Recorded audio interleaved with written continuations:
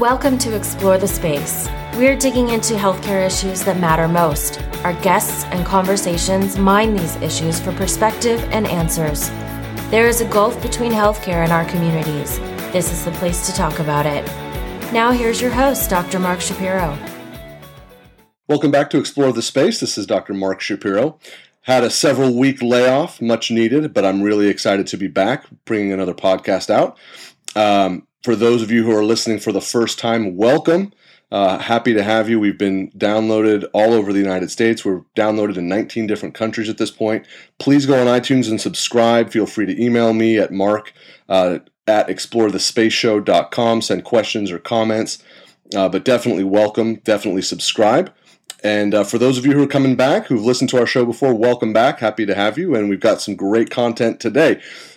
We've had some serious discussions in some of our more recent episodes, some really heavy stuff.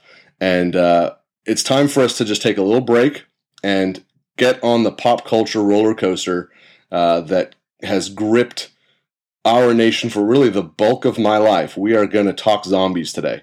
I am a big fan of all things zombie related. And obviously, we just had the premiere of Season 6 of The Walking Dead, the most popular cable show in American television history, was last night.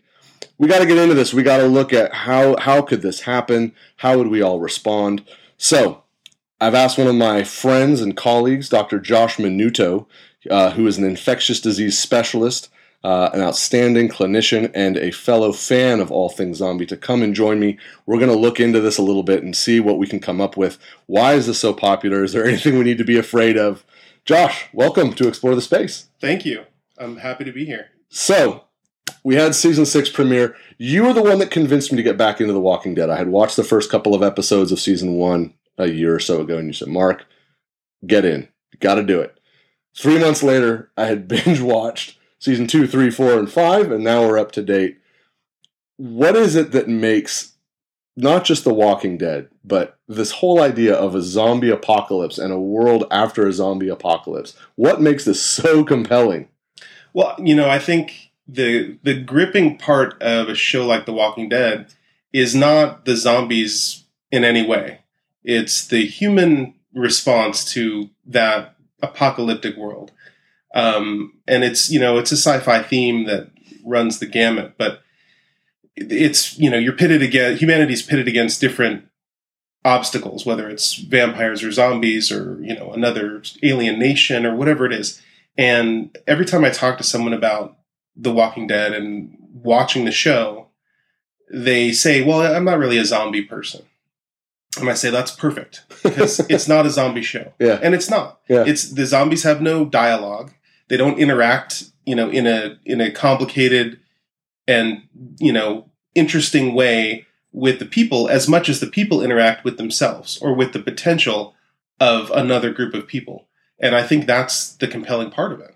One of the things that makes these shows so much fun, too, the first stretch, the beginning episodes, will always give you at least a little sense of how did it start. The vast majority of these shows, whether it's 28 Days Later or The Stand or The Walking Dead, it always starts off with an infectious disease. Of course it is. It's got to be an infectious disease. Break it down for us a little bit. Without getting, too deep into, exactly what the intracellular interaction would be of a certain bug, how would this propagate? How does this work in the broad strokes, where something gets loose and the next thing we know, it's 28 days later? So, I think the interesting part of this for me as an infectious disease doctor, and what kind of drew me into my field in the beginning, was, people have been dealing with epidemic infections since the dawn of time. And the real interesting part is the society adapting to that threat and figuring it out and trying to combat it in different ways. And, initially when people would interact with infectious pathogens, there was this mythology about them. They created werewolf mythos, they created vampires, they created all these other mythological things to explain a phenomenon they couldn't otherwise scientifically explain. And as we've gotten more sophisticated in our scientific method and developed germ theory and seen these things under the microscope and investigated the epidemiology of different epidemics and different pathogens, it really fleshes out that same mythos. It's the same visceral reaction to illness and infection, and how it jumps from one person to another, and is it the water source, or is it getting bitten, or is it the blood, or it's this constant paranoia that people have about infection. You see it during flu season, you see it when people travel, they're on a cruise ship and someone gets diarrhea. I mean, it envelops our life in every way, and we've seen the birth of people Cloroxing their whole house, and the birth of hand sanitizer and other things, people wearing masks all through Asia to protect themselves from infection. It's like a constant running subconscious thing that we have. So let me ask you this question then.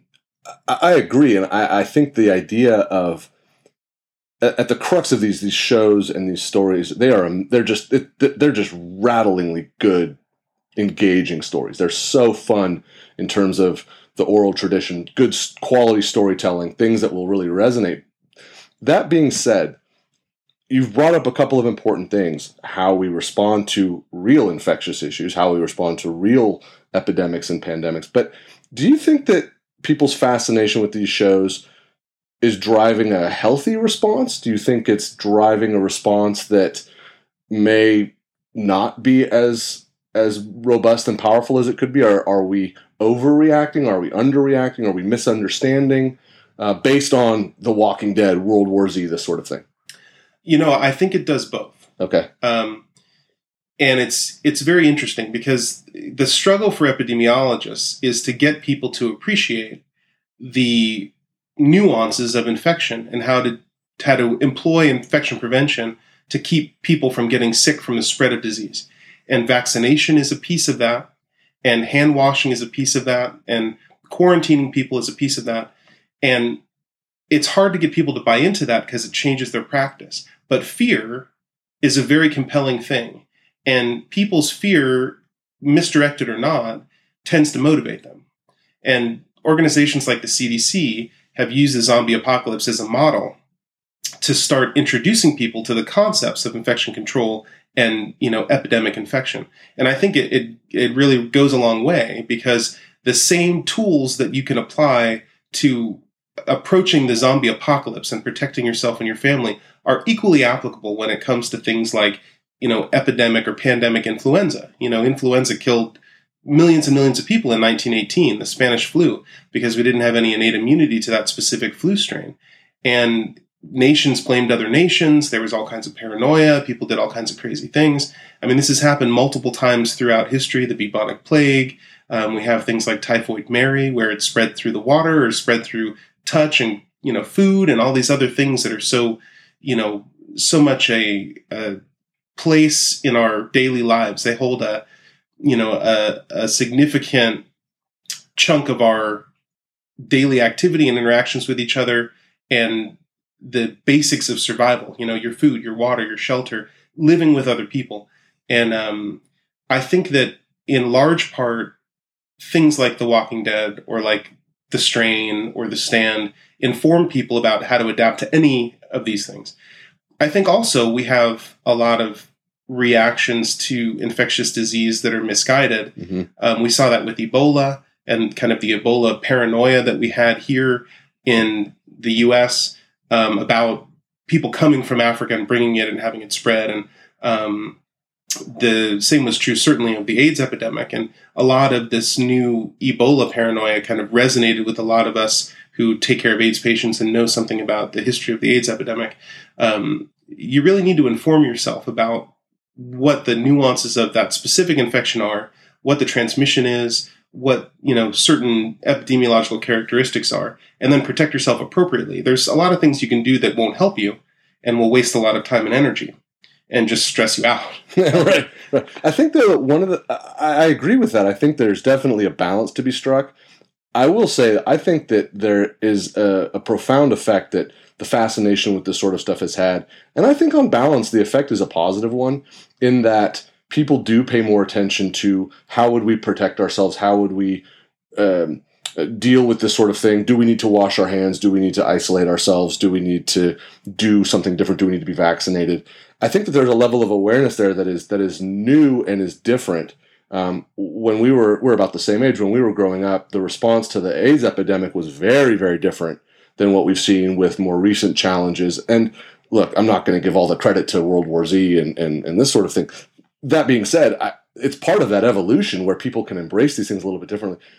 You referenced the CDC website. This is one of the coolest things that any part of the federal government has done. They've leveraged this, and they actually have a dedicated website to the zombie apocalypse.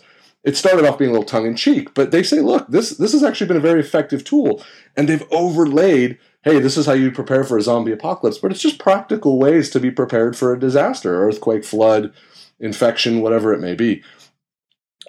What's the trend going to be, though? We've seen, you referenced the Ebola epidemic, and we were both involved in talking about this sort of thing, and obviously everyone was pretty enraptured by it. What's the trend going to be? As an infectious disease specialist, you're going to get asked this all the time, regardless of the time of year, but it's almost influenza season. Are we going to trend? Which direction are we going to trend? You mean in regard to people's response, people's level of interest, and then balancing this appropriate, prudent, careful response versus hysteria, potentially risky or dangerous things or ineffective things? Sure. Well, I think human appreciation for infection prevention practices is cyclical. That's and I think it depends entirely on how many people are sick and how many people who are sick are seen by other people. So our grandparents' generation had a kid in the class who had polio, and they had poliomyelitis, and they were limping. They had neurological complications from it. They saw people with tetanus. They saw people with all these diseases that we previously didn't either have vaccinations for or were just commonplace because of hygiene, because of infection control practices or other things. And these things are still prevalent in a lot of the third world as well. And they come in cycles. People like our grandparents would probably rush to get vaccinated for something like that because they knew their friend who couldn't walk because of polio. So, the Salk vaccine comes out and I'm first in line. They would go to the elementary school and line people up, and, people would drag their kids to school by their ears to get vaccinated. But then polio is controlled effectively, for most of the world. Right. And people forget. And then they wonder, why do I need this vaccine? I mean, nobody has polio. Yeah. And then those people travel to parts of the world that still have polio, like parts of India or Pakistan or Nigeria or places. And they're at risk for getting polio. Yeah. And they reintroduce polio into a world that's forgotten the importance of polio vaccine. And then you have polio again. We saw this with measles. We had a measles epidemic that started at Disneyland. Yeah. It's perfect. It's almost poetic that this disease that's incredibly infectious and can kill children goes to Disneyland to spread. It's almost like you give it this onomatopoetic evil. There's a gruesome irony to that, and it could easily be something that would be the next, apocalyptic thing. It would start at an amusement park. I mean, you can't make stuff like that up. No, I agree, and I think that idea, though, of when things either fade from memory or when there's something new and novel. We really saw that with Ebola. There was the movie Outbreak. What was it, in the mid-90s? They filmed part of that in my hometown. I remember it was kind of a big deal. That movie, it was Ebola, I think. And that's when I remember sort of the Western eyes open to it, and there's Kevin Spacey and Dustin Hoffman running around chasing this bug. Patrick Dempsey was the Typhoid Mary. He was the guy on the plane who had the bloodshot eyes and was coughing. Those sorts of things, though, they do raise a level of awareness that's powerful, but can be certainly destructive when they're sort of misinterpreted.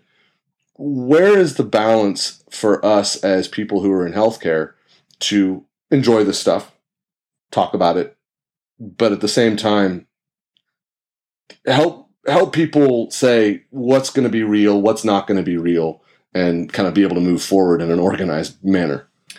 Yeah, I mean, it's hard. We, as infectious disease doctors, we talk to people all the time about rational approaches to preventing infection. And there are a lot of misconceptions that people have, and in part it's because the science is hard to understand, and you have to really digest hundreds of years of clinical experience with these things. And vaccine medicine is very different than, treating staph infection with antibiotics instead. They're complicated. And the immune system is complicated, and Mother Nature is complicated, and we don't understand everything about it. But I think that. I don't mean to interrupt, but that's an important point. It is so complicated. Yeah, you have a level of expertise that very few people do. You're well trained, and we can sit here and admit this stuff is incredibly complex.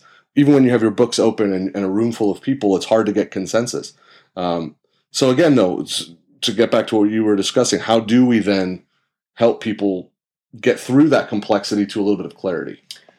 Well, I think the first step is to appreciate the visceral, ancient response that our soul has to this dark force. I love your turn of phrase. I love it. I love it. Because Ebola was just, it was perfect. It was like from the jungles of Africa, and the bats carried it in, and it traveled in populations of people in the poor part of the world, and they bled from their eyes, and it was dramatic and emotional in every way, and it just grabbed that heartstring that people are makes them the most paranoid about this stuff, and it just strung away. And we saw a lot of paranoia, we saw a lot of Ebolaphobia, as I say.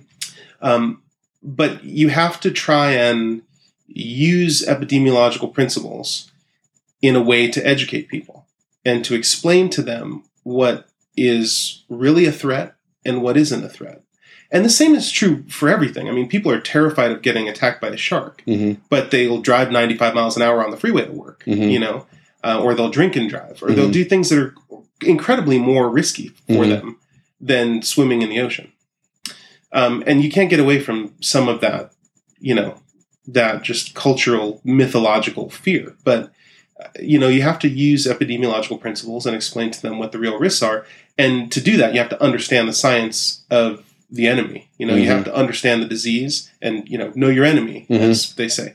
And then you have to be able to synthesize that and digest it and talk to people in a way that they understand, that not only embraces that open wound of their soul that's like so ready to respond in a paranoid way, and then soothe it with science. We also have to, I agree with that completely. I think it's also important, though, for us to watch The Walking Dead. I'm not rationalizing it. I'm going to watch it anyways. It's a really fun show. It's also important to understand how a pop culture phenomenon is going to drive this response. When we have things crop up, now it's Legionnaire's disease, influenza season's coming, it was Ebola last year. It's a stereotyped response, and Hollywood does a great job of depicting it. It starts slow, it's very dramatic, the media gets a hold of it, social media gets a hold of it, and it's off to the races at that point. It can be a real challenge to interact in that environment. So it's good to enjoy these shows, but it's also important because that's the lingua franca that I think a lot of people may think about these things and how they're going to interpret them.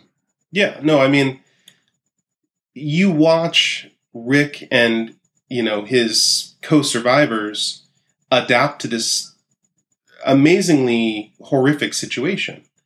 And they have to make hard decisions in a time when there's not a lot of time to make them and your life depends on it. But they also are identifying how the thing spreads.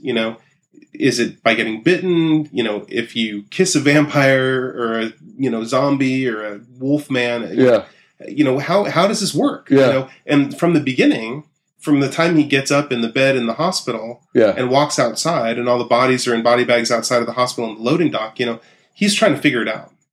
And people along the way inform his knowledge of the zombie virus, and I think, the more people understand about how things spread, viral infections are probably the most likely to cause a pandemic like this. And we've seen that with the flu and things like that.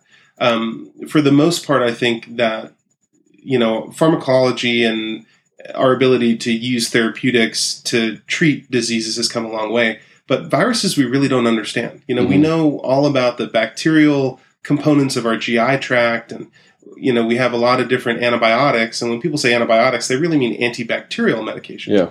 But when it comes to viruses, the treatments are few and far between. Most of them, luckily, get better on their own. But there's some that we just don't have therapy for. Yeah. And if you had something that created symptoms that were similar to a zombie, right.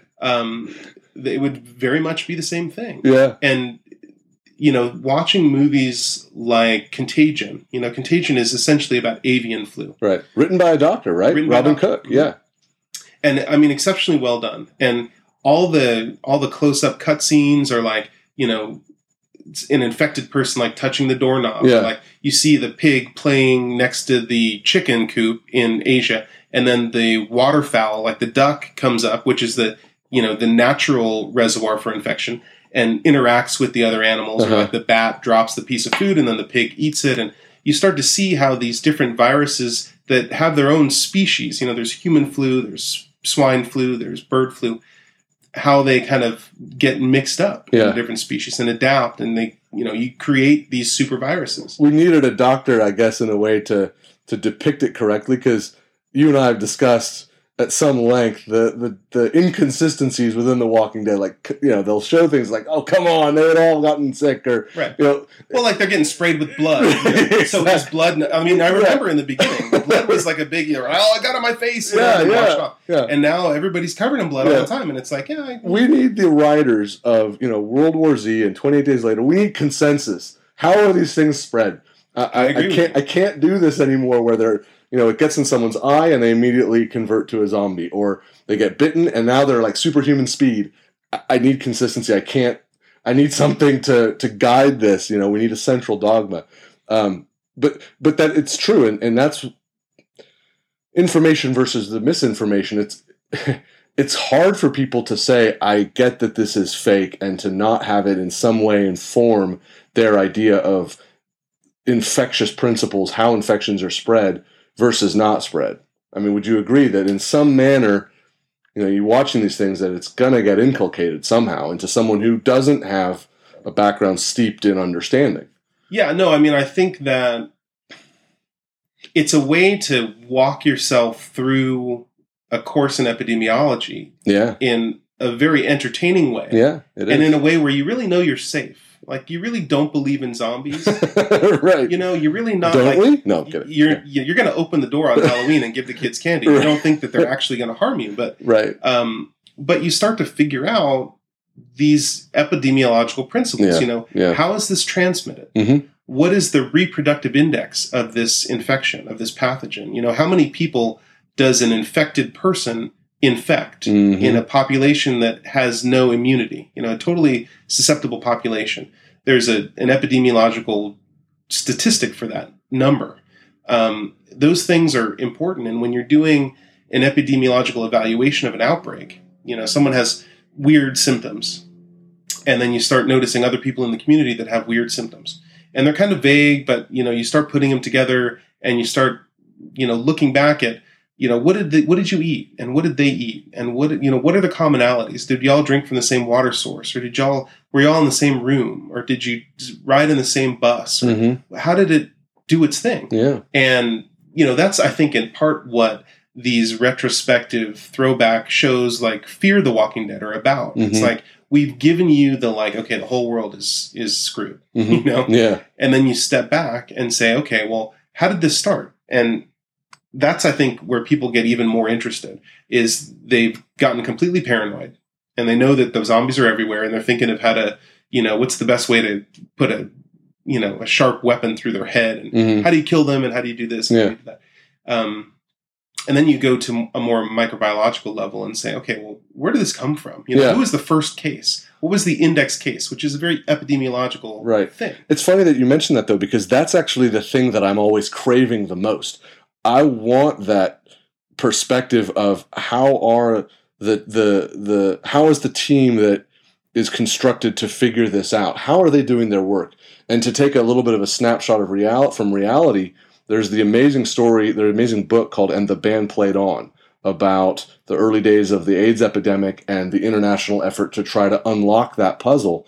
Subsequently, a movie is made about it with an amazing cast, and it shows that mission. It shows that singular focus, that multidisciplinary approach of all these people from different backgrounds with really specialized skills solving an incredibly complex puzzle where time is a tremendous pressure. That book is an amazing book, and it deserved all the praise it got when it came out. It's nonfiction, which is sometimes hard to believe. That's what I want when I'm watching these. I want that part, and I think that would be a fun way to spin this off. Not purely to say we're going to do this for society's benefit, but it would add, I think, a piece to that puzzle of helping people get a sense of what's going on the other side of the curtain to try to solve this sort of thing, so that when it comes up for real, not as a zombie apocalypse, but when there are things that do come up and they have the public's attention, there's maybe a little bit more understanding of the efforts to solve it. Yeah, I mean, I think, well, and it's a double-edged sword too, because it unveils the real competitive backstabbing nature of science too. That's fair. This was true with the race for publications on evolution. That's fair. It was true about the AIDS epidemic, DNA. Yeah. I mean, there are always these controversies where you have competing groups of investigators who, their motivation is really to be famous and to publish and to make money and to open up those doors for future work. And a lot of that is what drives a lot of the science. And I mean, it's good and bad. It's the same as you see in sports with people using performance-enhancing drugs and other things to try and excel and make a name for themselves and help their team. It's human nature to want to try and get that edge however you can. And oftentimes people will compromise their principles to do so. And that's very true in a lot of these kind of scientific tete-a-tetes about who's going to get there first. But, it makes the story human, I think. And I don't think that there's ever been anything that I've read about any scientific discovery that hasn't had some, undercurrent of that competitive, deceptive trickery that goes on between scientists. And it makes it interesting. It makes it real and human. It does. And I think one of the things that it also helps to illustrate is there's such an emphasis on the scientific community being able to unlock these things quickly, efficiently, safely, and it's all over with. To recognize that, look, just like everyone that's going to be dealing with anything, whether it's having a cold or something much more significant all the way to Ebola, that there's human frailty across the equation, that there isn't some, superhero Josh Minuto trying to solve the puzzle, smart as you are. We're all going to be subjected to the same challenges and things like that. That's what I think some of these shows, I think the shows that really grab people and really make you lock in and want to keep watching it is that they show that frailty. They show there isn't someone that just comes in and saves the day. It shows like, look, we're going to have to work together and we're going to have to work through everyone's foibles. Yeah.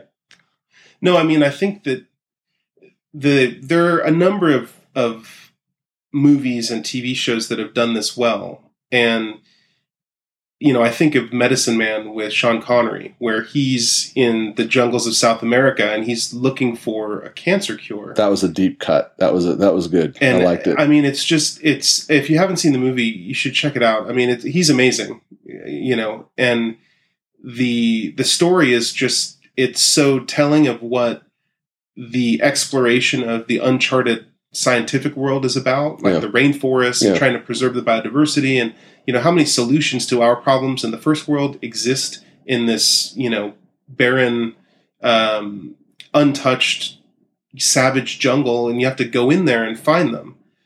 And there are all kinds of different adversities you run into. There are the native populations that don't trust you. There's just the natural harshness of the jungle.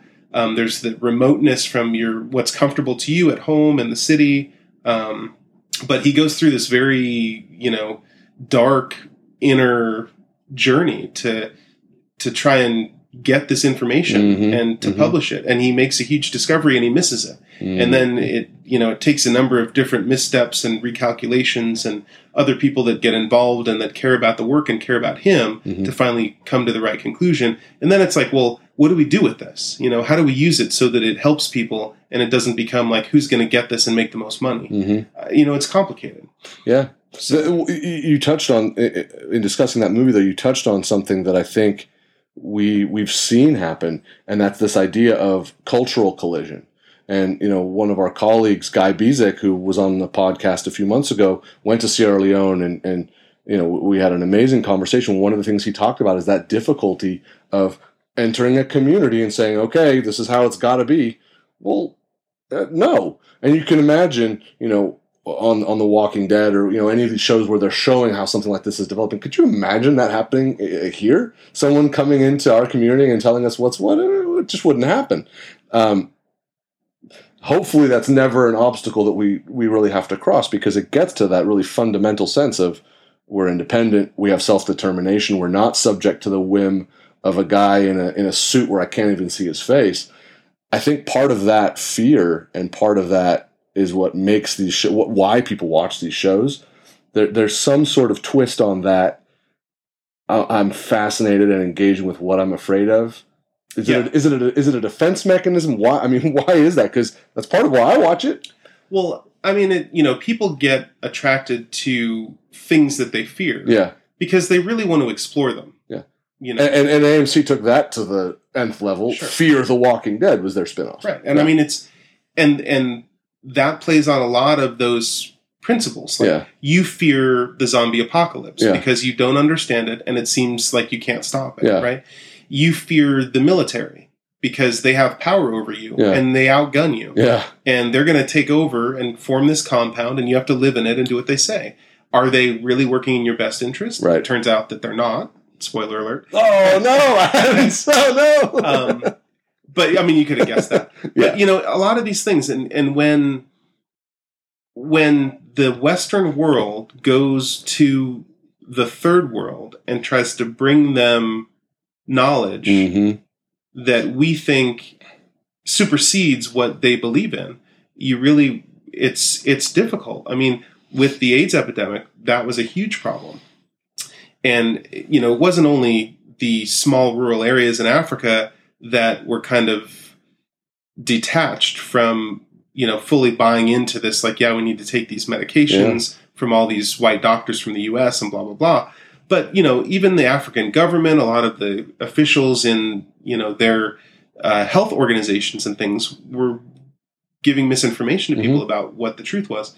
And there are a lot of, secondary gain issues that you have to think about with regard to where the drugs are coming from, who stands to benefit from them. It's not common that you get people like Bill and Melinda Gates who, are funding these projects that really reach a huge amount of people. And there isn't really at least a political or scientific direct benefit to them. There's that central piece of trust. Right? I mean, you can, and I think a lot of it's well-founded where people say, well, I don't trust you. You've taken advantage of me before. Why isn't this just more of the same? And that's a recurring thread, of course, in all these shows and books that we love, where people, you got over on us once before, now look at us. Why should we listen to you now? And it's a card that all the authors and screenwriters and actors, they play it, and it never fails to hit because it resonates so profoundly for everybody that, I don't want to get taken advantage of. I don't want someone getting over on me, particularly if there's an emergency. Yeah, I mean, there's always this balance between self-preservation and the preservation of your direct genetic line, which usually means your children, and then how much you feel compelled to protect your community. Yeah. And The Walking Dead were right in the middle of that, right? They're in this compound with these people who don't really know how to survive outside the walls, but they have the walls. And Rick and his crew are happy to go inside the walls and benefit from that protection. And now they're trying to figure out how they explain to these people that if the walls are down, they don't know what to do. and there's all kinds of mistrust issues, and all the other nuances of just human society come out. With the abusive drunken husband and this and that, and it just creates more and more tension, and the tension builds, and then for sure. And that's part of the genius, I think, of The Walking Dead, is that in the midst of this world that is bizarre, far-fetched, but still wildly entertaining and fascinating, they just fold in all the stuff that everyone has to deal with every day. Yeah. Just basic security. Where's my family? What's to eat? As you say, the abusive guy who's drunk, the person who doesn't want to participate, the alpha who demands attention, and it just makes for this incredibly compelling soup that the numbers prove it. We're all drawn to it. Well, and I mean, the most interesting character to me is always the person who really wants to participate, but they're not prepared. Yeah, yeah. And how, because you see this every time that one of these post-apocalyptic shows comes to, public attention, is there's always that character who's like, I'm going with you. And everybody's like, no. Right. No, you're going to hang back. Yeah. You don't want to crush their desire to be part of the group. Yeah. And you don't want to take away their opportunity to contribute. Yeah. But you also don't want the liability for the people that are going. Right. To bring along someone who's not ready. Yeah. I mean, this is what the military deals with all the time when they're training recruits and stuff. And, when the zombie apocalypse happens, we're all recruits all of a sudden. You're in boot camp, ready to go. Like, yeah. And you need Rick Grimes to teach you what to do. Yeah. I mean, yeah. You do. You learn one, you do one, you teach one. That's right. You don't have a lot of time. You catch up fast or you don't make it. That's right. But you only have to be the second slowest in the zombie apocalypse. You just have to be faster than one person. As we get ready to wrap up, where is season 6 going? For those of you who are not caught up, we're not going to ruin it for you, but we've just started the 6th season. Get caught up. It's incredibly compelling, fascinating. Sometimes it's really funny. It's always dark and creepy, but it's just a really fun show, and this whole phenomenon is so interesting. So, Dr. Menudo, where are we going? Well, I think that the beauty of season 6 is that this franchise has gotten to a point where they have the resources to do whatever they want. Whatever they want, yes. And they talked a little bit about this on The Talking Dead, which is the show that follows The Walking Dead.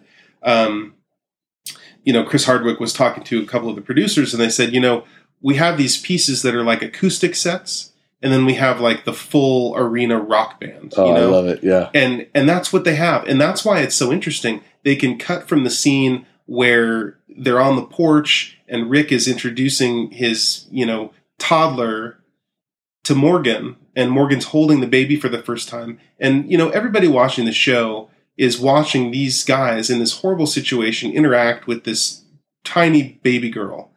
And it just changes the whole game, and it informs what's really valuable to them, and this sense of community. Rick invites Morgan to live in his house. Right. It's this motley crew of people. That sense of people still wanting to pull together somehow. And they're different races. Yeah. They're different. Yeah. They have different philosophies about stuff, and they fight about things. Yeah. But they're a family, Yeah. And you go from that to this just much grander scale of the river of zombies that's cruising through this area. And I think that that's where this is going. Is they're gonna keep changing the magnification, and they're gonna hone in on the tension interpersonally, and then they're gonna zoom out and show you what's happening in the world, and you're gonna watch it at 10x, and you're going to watch it at 1,000x. It's funny that you say that, because as you're saying that, I'm thinking that's exactly how we as a community absorb these things for real, right?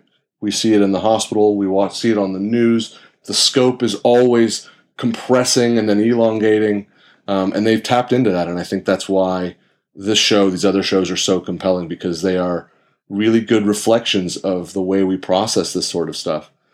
This was really fun. It's fun to have an expert come in and break down how these pieces kind of fit together, and why we love this stuff so much, but also to help us kind of understand how things pop up the way they do, and then how society's response kind of comes up. So this was great. I hope you enjoyed coming. Yeah, no, it's fun. I mean, exploring the interaction between real science and popular culture is one of the things I really love. And you'd be surprised at how many true stories in science, and particularly in infectious disease, are fantastical, Yeah. And I encourage people to read more kind of historical works about infectious disease, because they're all like The Walking Dead, except they're real. Yeah. And there are thousands of different stories. Local bookstore, go to like the medical section, anything about cholera, typhoid Mary, the Black Plague, tuberculosis. I mean, and the band played on. The AIDS epidemic, Ebola. I mean, we saw this in the 1990s with the Ebola Reston virus in Virginia on American soil. People freaked out then, and now everybody forgot about it. Yeah, it's true. And then Mother Nature reminded us. So the cycle continues. And the more you know about the general aspects of epidemiology and infectious disease, the more you can not only enjoy the shows like The Walking Dead, but the more you can appreciate vaccine medicine and herd immunity and all these other things that are coming to light, in legislation and in our community that help keep us safe. Just in our daily discourse, like you say, these things that are designed to help keep us all safe. This was great fun. Thanks so much. We'll see you Sunday night for episode 2. Absolutely. All right. Thanks, Josh. No problem. Thank you for listening to Explore the Space. Visit us on our website, explorethespaceshow.com, and please subscribe to our podcast on iTunes. Follow us on Twitter at ETS Show, and you can email Dr. Shapiro by writing to Mark at explorethespaceshow.com.